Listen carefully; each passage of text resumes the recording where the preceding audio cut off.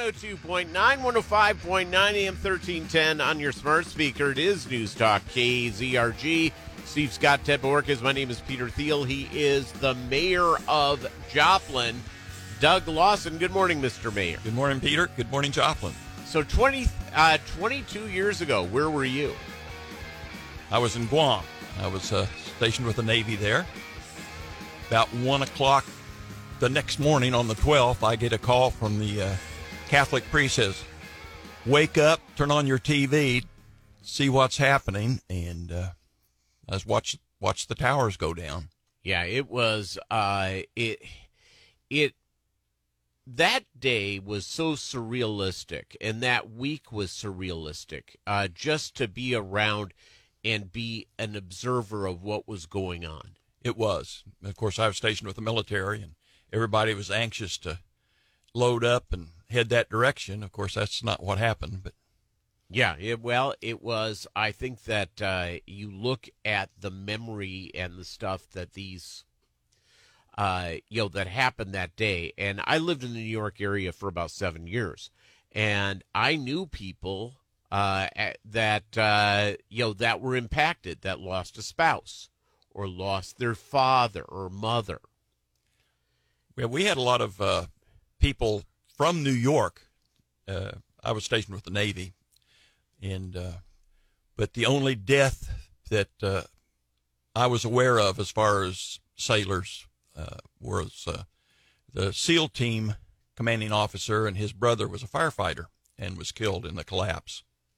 Yeah, it just was an absolute devastating thing.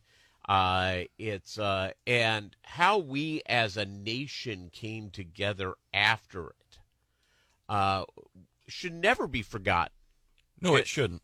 And unfortunately, I think that we are probably as more split today over, in many ways, pettiness, but in some ways, just how different our America is between groups.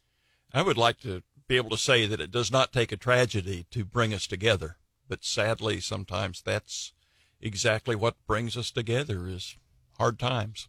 Yeah, it's and so it is.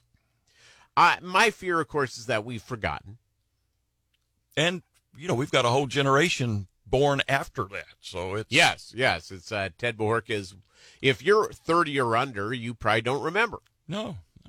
And so it's and realize in our community the average person's 35. Wow. So it's the average person who lives in Jasper and Newton County, I think is 36 if you put both together. Oh, probably. I was born right after World War II, and of course that made great movies. Yes. But all our parents, it was very real to them. Yeah, it's a heck of a deal. My dad, Pearl Harbor comes up, and it was the 80th anniversary. My dad was like 6 years old when Pearl Harbor happened. Right. And he's been gone. My dad has been gone for 5 years at this point. So it's you look at this and what brings us together, and it's a real important thing. Well, the good news is the city of Joplin finally is able to get rid of the eyesore, which is the long vacant Holiday Inn. That's absolutely right. It was a tragedy. They were hoping to rebuild it or get it back up to stuff, and they were working really hard on it, and then the vandals and such got in there and basically made it impossible to restore. So well, and I'm not necessarily a mold abatement specialist, but because of the humidity and heat and the way that our environment works in this state, in this area, that any building that does not have air conditioning and heat going on full time is like a poster child for mold. You are right. And so it's going from there. So last week, we finally sold the library in downtown Joplin. That project seems to be great. Did we owe any money on the library? No, the library was paid for. Okay, that's good. It appraised for more than we sold it, but at the same time, it was costing us money to maintain it. And you mentioned the problem with mold and such. We had to keep that building going, so it was costing the taxpayer a lot of money. So it's good all the way around. The $1 million, is that financed by the city, or is that, or was it independently financed by the organization? City's not in the business to loan money, so they were Okay. responsible for paying it off, and it closed. And what do we do with the $1 million? The city, $1 million is not extra money for Joplin. There's always something that we've been putting off that we can spend. Like upgrading air conditioning or anything else like that. But to my knowledge, we've never had extra money. Okay. All right. So that is so it'll be used on other things as determined by it's the city council, Nick Edwards. Right. And so that's good all the way around. Now I was sort of hoping, and I know this has nothing to do with you, but you're the mayor, so you probably have special knowledge. I was sort of hoping by now we would have had the Whataburger up and running, but it isn't. I don't know. They've been working on it, but I thought it would be up by now. My standard answer is now after that movie where the construction guy says 2 weeks. That's just the answer, but I don't know when that's going to be completed.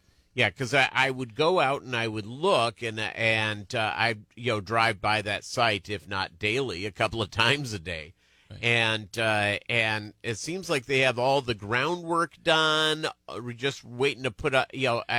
Last time I looked, they had not laid cement yet. Right. Well, it's still in process, and a lot of these companies, like Whataburger, when they finally get down to putting up the building, it'll go up very quickly. It's just they're probably putting buildings up someplace else right now. So I don't know. All right. It's that's wrong.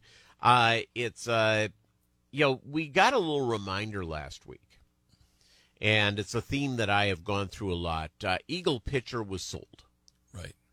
It's a major employer in the area.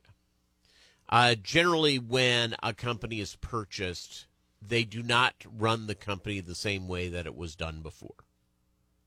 The new ownership, which apparently has at least some historical interest in Eagle Pitcher,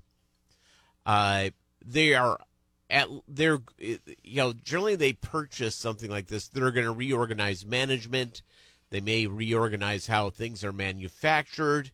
They may, and very likely some people lose their jobs in this. Well, I certainly hope not. My first job out of high school was at Eagle Pitcher. I worked there one summer, and they've had multiple owners since then. So I don't know why it is that Eagle Pitcher seems to be a popular buy for some companies, but I certainly hope, I haven't heard, that if anything, they will expand.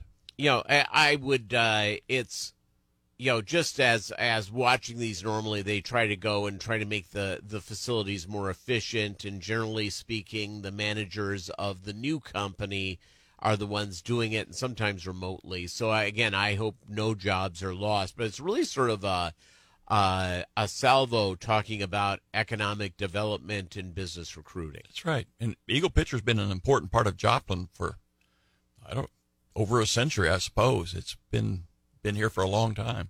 Yeah, and again, it's just whenever I hear about a company being bought out, I always get worried about, okay, they're going to go and they're not married to a facility. Right. Well, we've all been in the situation or known somebody in the situation where a new company buys a place and they say everybody's job is safe, and then they shut it down. So there's always that fear. Yeah, and again, it's just my thing about always having something else in the funnel, because if Eagle Pitcher decides to close one of these factories, it would be devastating to our area economy. It would. It's 900 employees, something like that, here in Joplin, and Joplin's resilient, and there's other businesses looking to come, so we would probably survive it fairly well. But who wants to go through that? No one does. No one does. All right, Mayor, no meeting tonight. Correct. So again, 9/11, everybody, remember it today. Absolutely. All right, Mayor Doug Lawson, of Joplin. It's Newstalk KZRG. Coming up, look at Wall Street. That's next.